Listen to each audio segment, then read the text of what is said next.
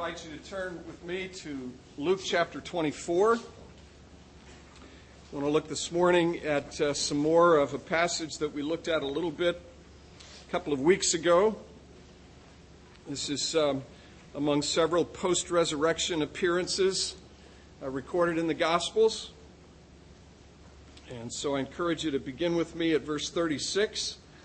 As we read this together, it's just good to be reminded that there is more here than just black words on a white page. It's good to be reminded that while Luke was very much in this process of recording these things from the life and ministry of Jesus, the Lord God stands behind this word. This is His word. And I encourage you to hear it as His word and to listen for His voice. You have to pay attention to mine. Mine can be a distraction. But I really encourage you that you listen for the voice of Jesus, whose word this is. So let's read together. As they were talking about these things, Jesus himself stood among them and said to them, "Peace to you." But they were startled and frightened and thought they saw a spirit. And he said to them, "Why are you troubled, and why do doubts arise in your hearts? See my hands and my feet, that it is I myself. Touch me and see. For a spirit does not have flesh and bones, as you see that I have." And when he had said this, he showed them his hands and his feet. And while they still disbelieved for joy and were marveling, he said to them, "Have you anything here to eat?" They gave him a piece of broiled fish, and he took it and ate before them. Let's pray together. Lord, thank you for this passage. I thank you for how rich it is, and I especially thank you that because of the things you say and do here, your folk, your people, your children, your sons and daughters, we who are here assembled, we can have comfort. And I pray that by your Spirit, you'd impart that comfort and that encouragement to your people. We come with all kinds of stuff, Lord. You know it. Break through the stuff and speak words of peace to our hearts, we pray. In your name. Amen. You may be seated. Again, we've been looking at these post-resurrection appearances, and there are several of them. This passage, Luke 24, is, we're still the first day of Easter here. We've sort of jumped around a little bit, but Luke 24, this is still the first day of Easter, the first Easter day. It's Resurrection Day. And what's really great about this passage, what I think is really, really wonderful about this passage, is the very tender way that Jesus, the risen Savior, interacts with his people, with his disciples. There are lots of words, I suppose, that could be used to sort of characterize this exchange. But tenderness is one of them, kindness is one of them, sensitivity is one of them, patience is one of them.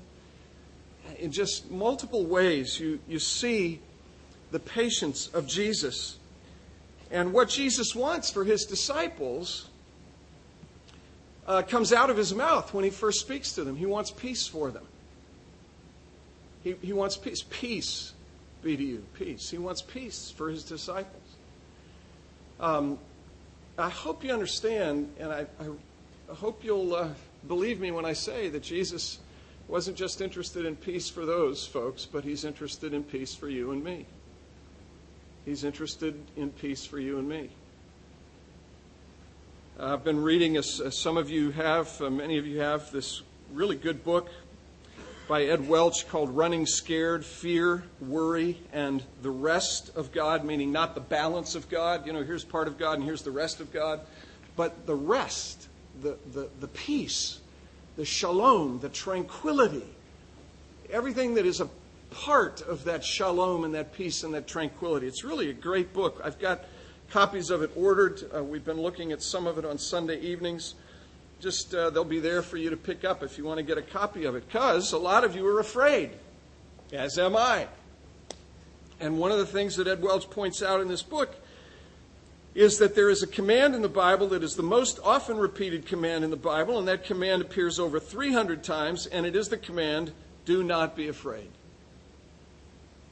which is a sort of a negative way of stating the positive thing that Jesus is saying here, which is be at peace. Do not be afraid, but be at peace. Now think about your own fears. Think about your own fears. Things that rob you of peace. You can get at it in a couple of ways. Think about what you think about when you are awake at 3 o'clock in the morning. Think about what you think about when you're awake at 3 o'clock in the morning. Or think about what you think about when your mind just wanders because it isn't occupied by something else. A child, your health, dear friend who worships with us in this congregation, Carolina, a dear friend of the refuge, learned that her father died Saturday morning, tragically. Yeah, that stuff stinks. Think about your fears. Maybe it's the economy, maybe it's a relationship. Some estrangement, something like that, or some disappointment, or maybe it's a failure of some kind, a character flaw. A repeated failure, right? A repeated character flaw. Why can't I get over that? Think about your fears. And maybe it's doubts. Maybe you have doubts. How do I know? What if I've believed in vain? J.I. Packer in his book, Knowing God, says that as a Christian, you're really asked to take quite a lot on faith. What if you were wrong? Fears, doubts, uncertainties. Is faith reasonable? What do I do with my doubts? Well, here Jesus meets with his disciples, and they are disturbed. They are being robbed of their peace. They're plagued by doubts. John tells us 2 times in the 20th chapter of his gospel that these disciples, 2 different times, verse 19 and verse 26, tells us 2 times that these followers of Jesus had locked themselves in a room. The doors were locked. Why? Because of their fear of the Jews. Their peace had been stolen away. Their master was dead. He had been persecuted. He had been tortured. He had been flayed on a cross. He was dead. They'd heard rumors about things, but they were still afraid.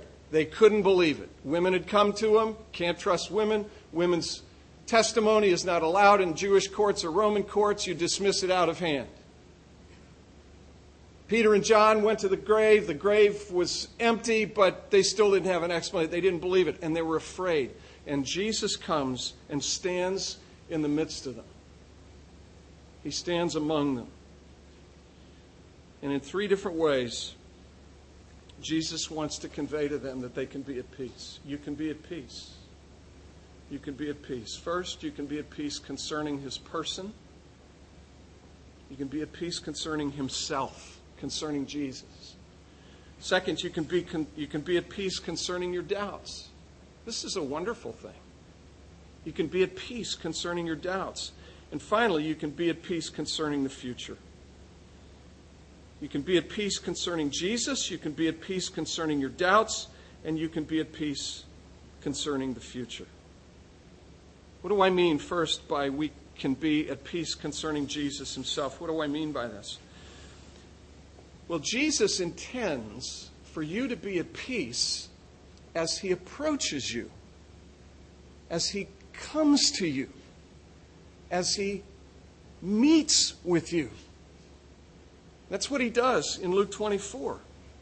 Verse 36, as they were talking about these things, everything that they had heard, as they were talking about these things, Jesus himself came and stood among them. They've heard all of these reports. The 2 guys Jesus met with on the road to Emmaus, they went on to Emmaus. Jesus went with them.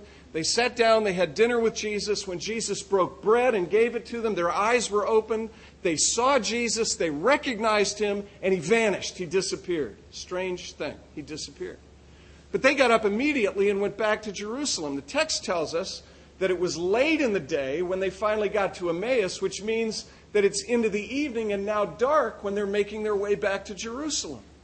So these two disciples come back. They find the 11, which is a formal designation for the apostles. It's not something that necessarily has numerical significance or value. It's a designation. It's like they found the apostles, the 11.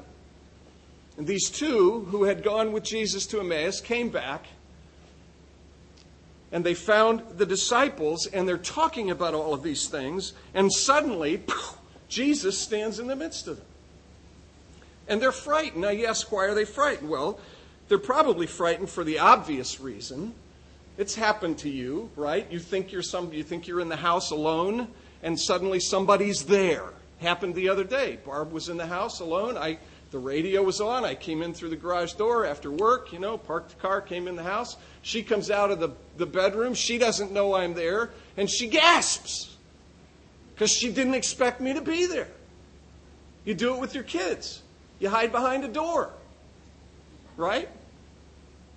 Everybody likes to be scared a little bit. So you hide behind the door. Boo! You're scared. You can understand that they were frightened initially just because there was somebody there that they didn't expect to be there, and then suddenly he's there. Boom. But I want to suggest to you that maybe there's a little bit more that's going on here as Jesus comes into the room, comes into the midst of them. I want to suggest to you that this is Jesus now raised from the dead, no longer clothed in a mortal body. Paul tells us in Romans that when Jesus came into the world, he came in the likeness of sinful flesh, not suggesting that Jesus was sinful. This is such an encouraging thing. It's so much at the center of the Christian gospel. When Jesus came into the world, what Paul is saying is that he took to himself a nature just like yours, with all of the properties that are associated with a nature like yours. Real flesh, real bone, and real weakness and frailty. Now I'm not a heretic here, okay? I'm not saying something untrue. I'm simply reflecting what the Scriptures say. He took a real nature to himself, a real human nature. Why did he do it? So that he could identify with you in the midst of your sufferings. Hebrews is filled with this. I used to think that Hebrews was a book about the preeminence of Jesus. I think that still. But frankly, I think it's more about suffering and the fact that Jesus endured those sufferings so that we would have a path to walk following him. Right? He took a body and nature to himself. He knew what it was like to be hungry. He fell asleep in the back of a boat. Mark chapter 4. He was so exhausted from his ministry. He knows what it's like to be weak and tired and frail. That's Jesus who took to himself a body in the likeness of sinful flesh. He never sinned. He never, as you and I do so frequently, at least I do, maybe you don't, you can be of some help to me. He never gave in, caved in, succumbed to the temptations and the weakness and the frailties of the flesh, but he carried it around. He knows what it is to be weak and frail and tired.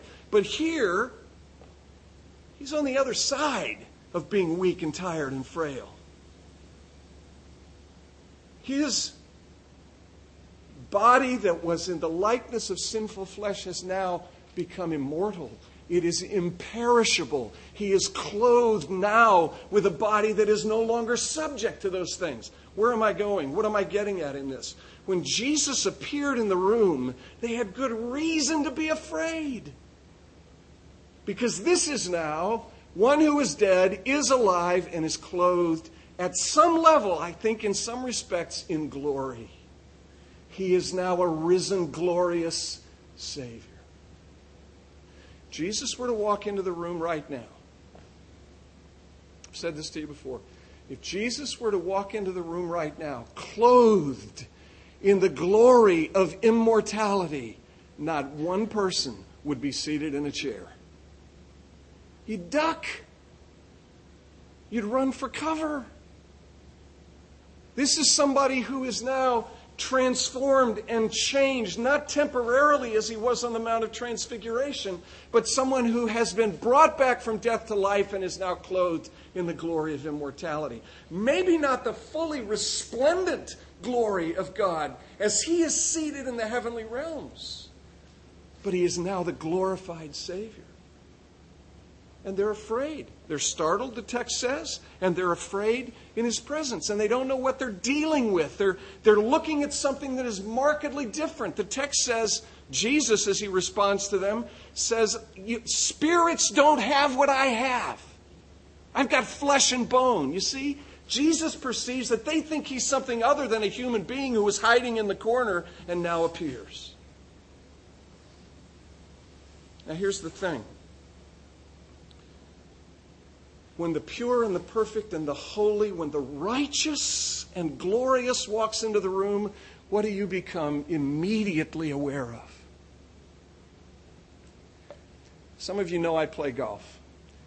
I got to tell you, I hate being introduced as a pastor when I'm on the golf course.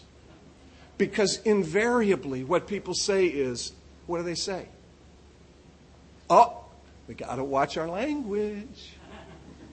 We got to be careful, you know. And I gently, graciously, carefully say, I'm not the audience. I'm like you, clothed in the same weakness and frailty that you're clothed in. I'm not the audience. But you see how people respond when they come into the presence of what they think is holy, even if he isn't, which I am not. That's why I wear a black robe, not a white robe. That's what's going on in this text. At some level, beyond simply being startled, they know they're dealing with someone who is markedly different from them.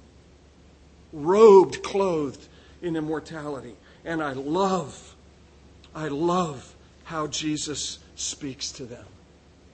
The first words out of his mouth. And friends, they would be the first words out of his mouth if he were to walk into this room and be resplendent. His words would be the same. Peace be to you. Peace be to you. I know you're conscious of your weakness. I know you're conscious of your frailty. I know you're conscious of your unrighteousness. I know you're conscious of your sin. I know you're conscious of your unworthiness. Peace be to you. Peace be to you. That's what Jesus says when he draws near to his people.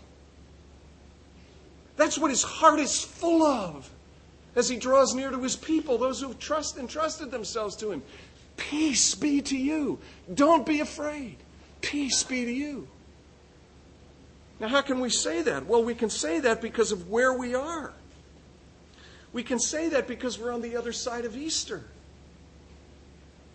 We can say that because Jesus, pure, perfect, and undefiled, has given himself.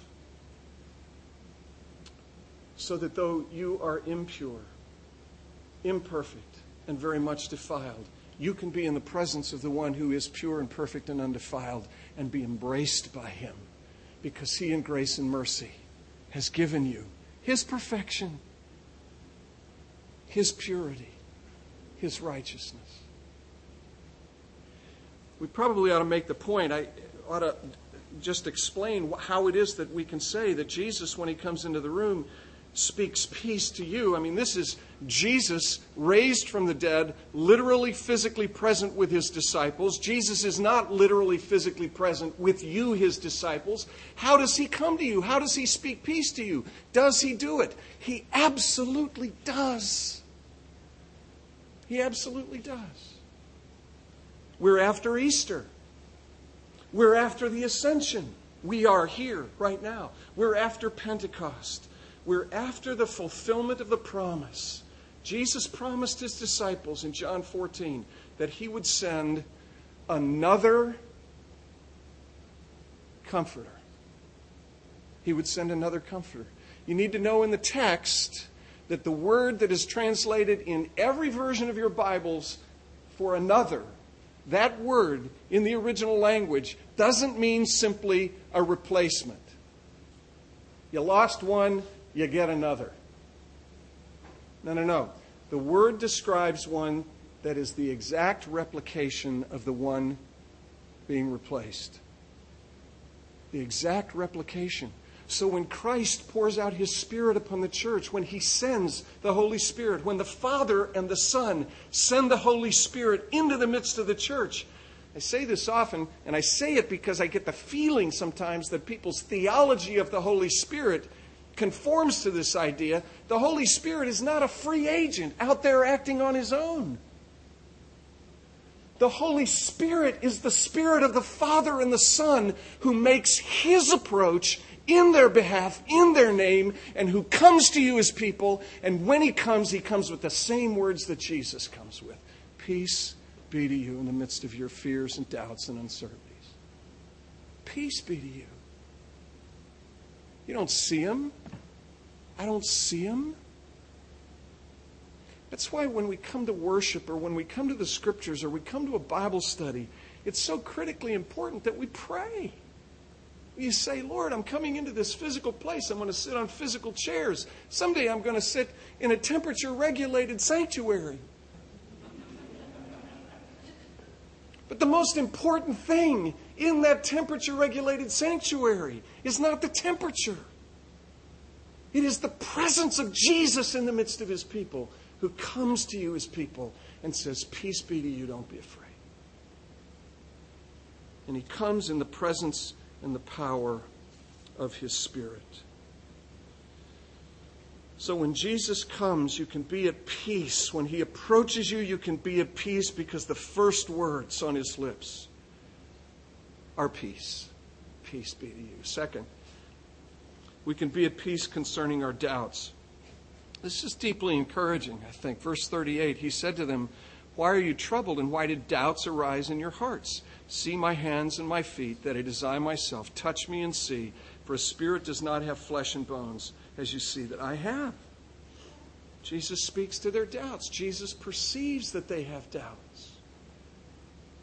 Jesus, as He speaks to them, as He addresses them, as He comes into their midst, He doesn't say, I'm really disappointed in you people. Now look, Jesus is forever correcting us. He does rebuke the disciples sometimes. But when He comes into the midst of the disciples, He understands that they have what John Calvin calls, this is a great word, perturbations. You ever been perturbed? It means to be agitated. It means to be troubled. It means to be nervous and uncertain. Perturbations.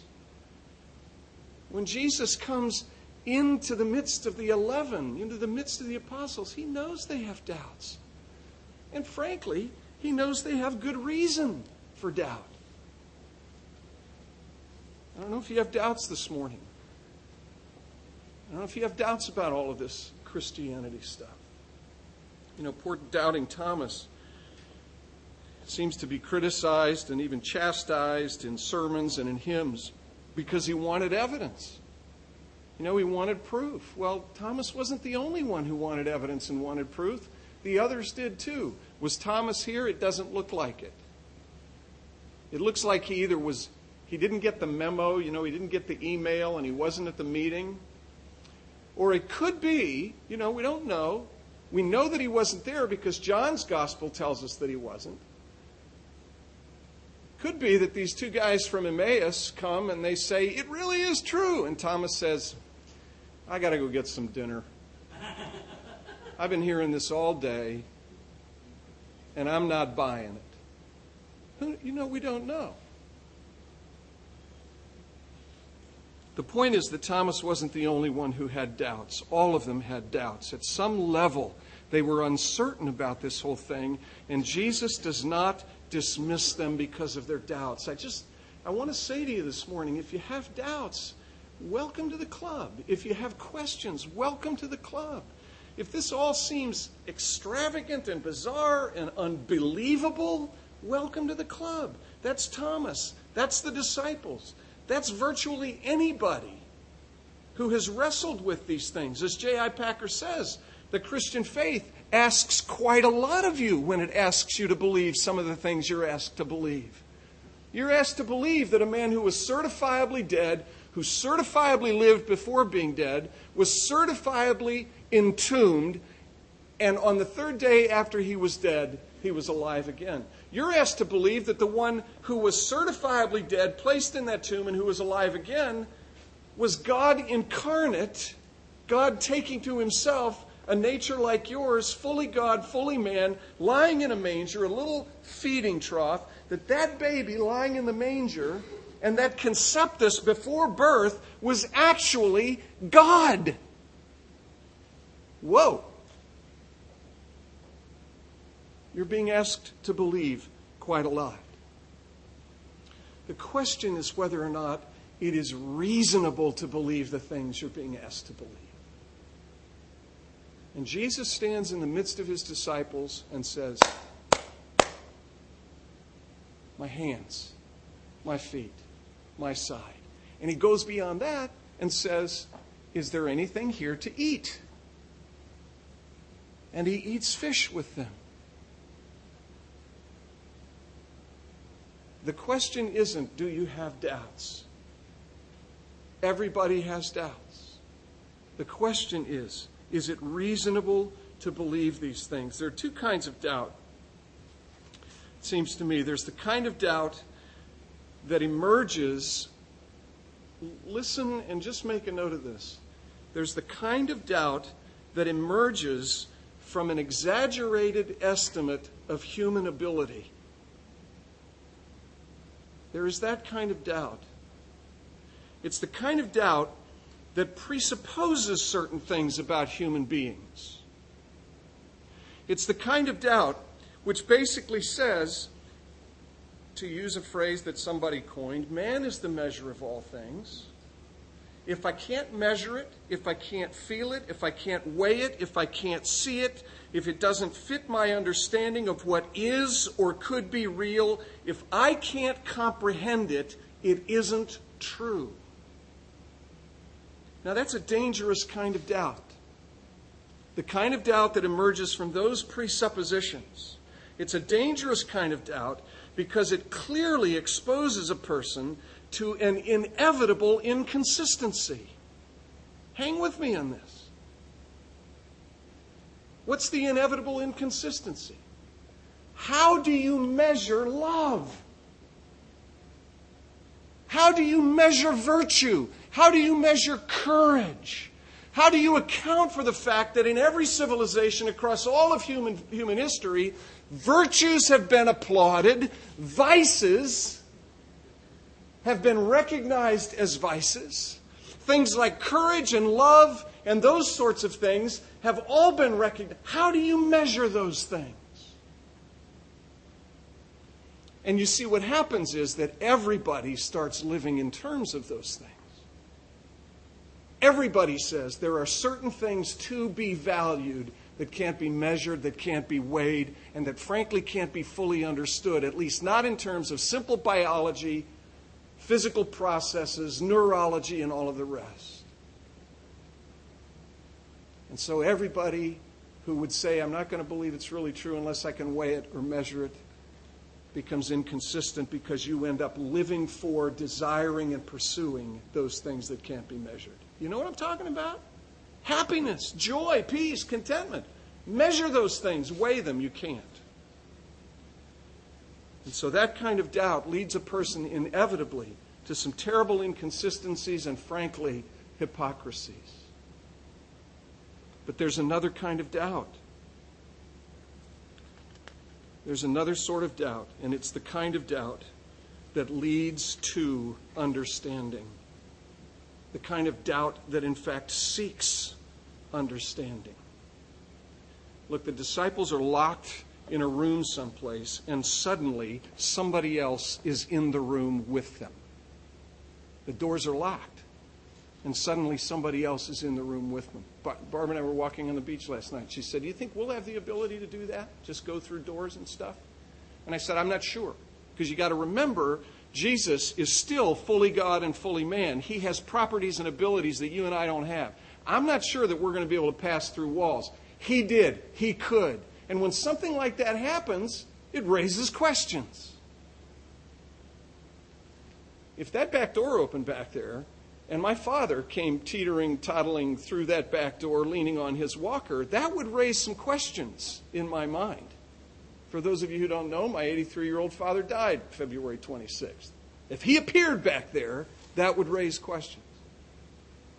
But do you just dismiss it out of hand, or do the questions lead you to deeper understanding? And that's what happens here with the disciples. They are led to a greater, deeper understanding. They are invited to see and to touch the evidence. And Jesus was not offended a week later when Thomas shows up in the room and asks for the same evidence. He says to Thomas, see and touch and feel and believe. And Thomas did. Doubt that truly seeks understanding will find the evidence sufficient for belief. Doubt that seeks understanding will find the evidence sufficient for belief. The question is, will the doubter, and this gets at the real heart of the difference between the kinds of doubt. The question is, will the doubter be prepared to do what Thomas did and fall down and say, my Lord and my God? My Lord and my God.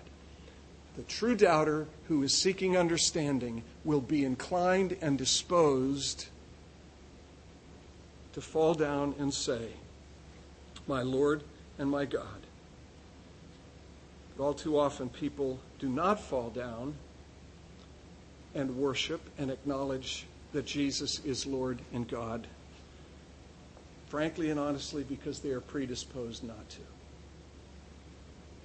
And to quote G.K. Chesterton again, I think G.K. Chesterton is right. Chesterton says, in too many cases, it is not the case that Christianity has been tried and found wanting, but rather that Christianity has been found hard and not tried.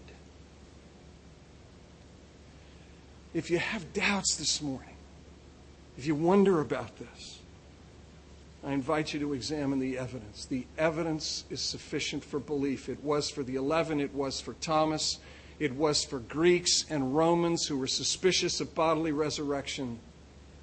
And it's sufficient for us. So then the third thing. And you'll be glad to know that I'm not late, because I want to look at this in more detail next week. So you get to come back next week. Jesus wants us to be at peace concerning himself. Jesus wants us to be at peace concerning our doubts. And Jesus wants us to be at peace concerning the future. And here's the down payment on next week's sermon. The resurrection is itself a down payment. The resurrection is a snapshot of the direction in which history is proceeding. History is proceeding in the direction of the final, glorious renovation and restoration of all things.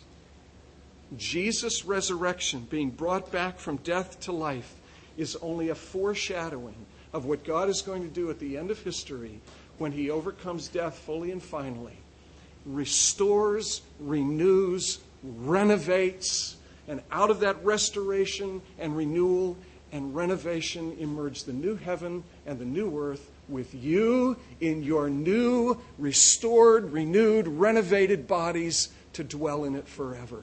That's what's over the horizon. You've got a down payment of it behind you, and you've got the promise and hope of it out there in the future. So what does Jesus do for his disciples? He gives them peace. Peace concerning his own presence in their midst. Peace concerning their doubts. And peace concerning the future, giving them a great hope. Let's pray together. Lord Jesus, we thank you. Thank you that you are alive. Thank you that you are here among us. Thank you that though we can't see you, you say in your word to Thomas and to all of us, that we who never see but yet believe are more blessed even than he. So, O Lord, may the blessing of your peace be upon your people, and particularly as we come to this your table to celebrate our salvation, full and total, as we see it in you. Be with us, we pray, in your name. Amen.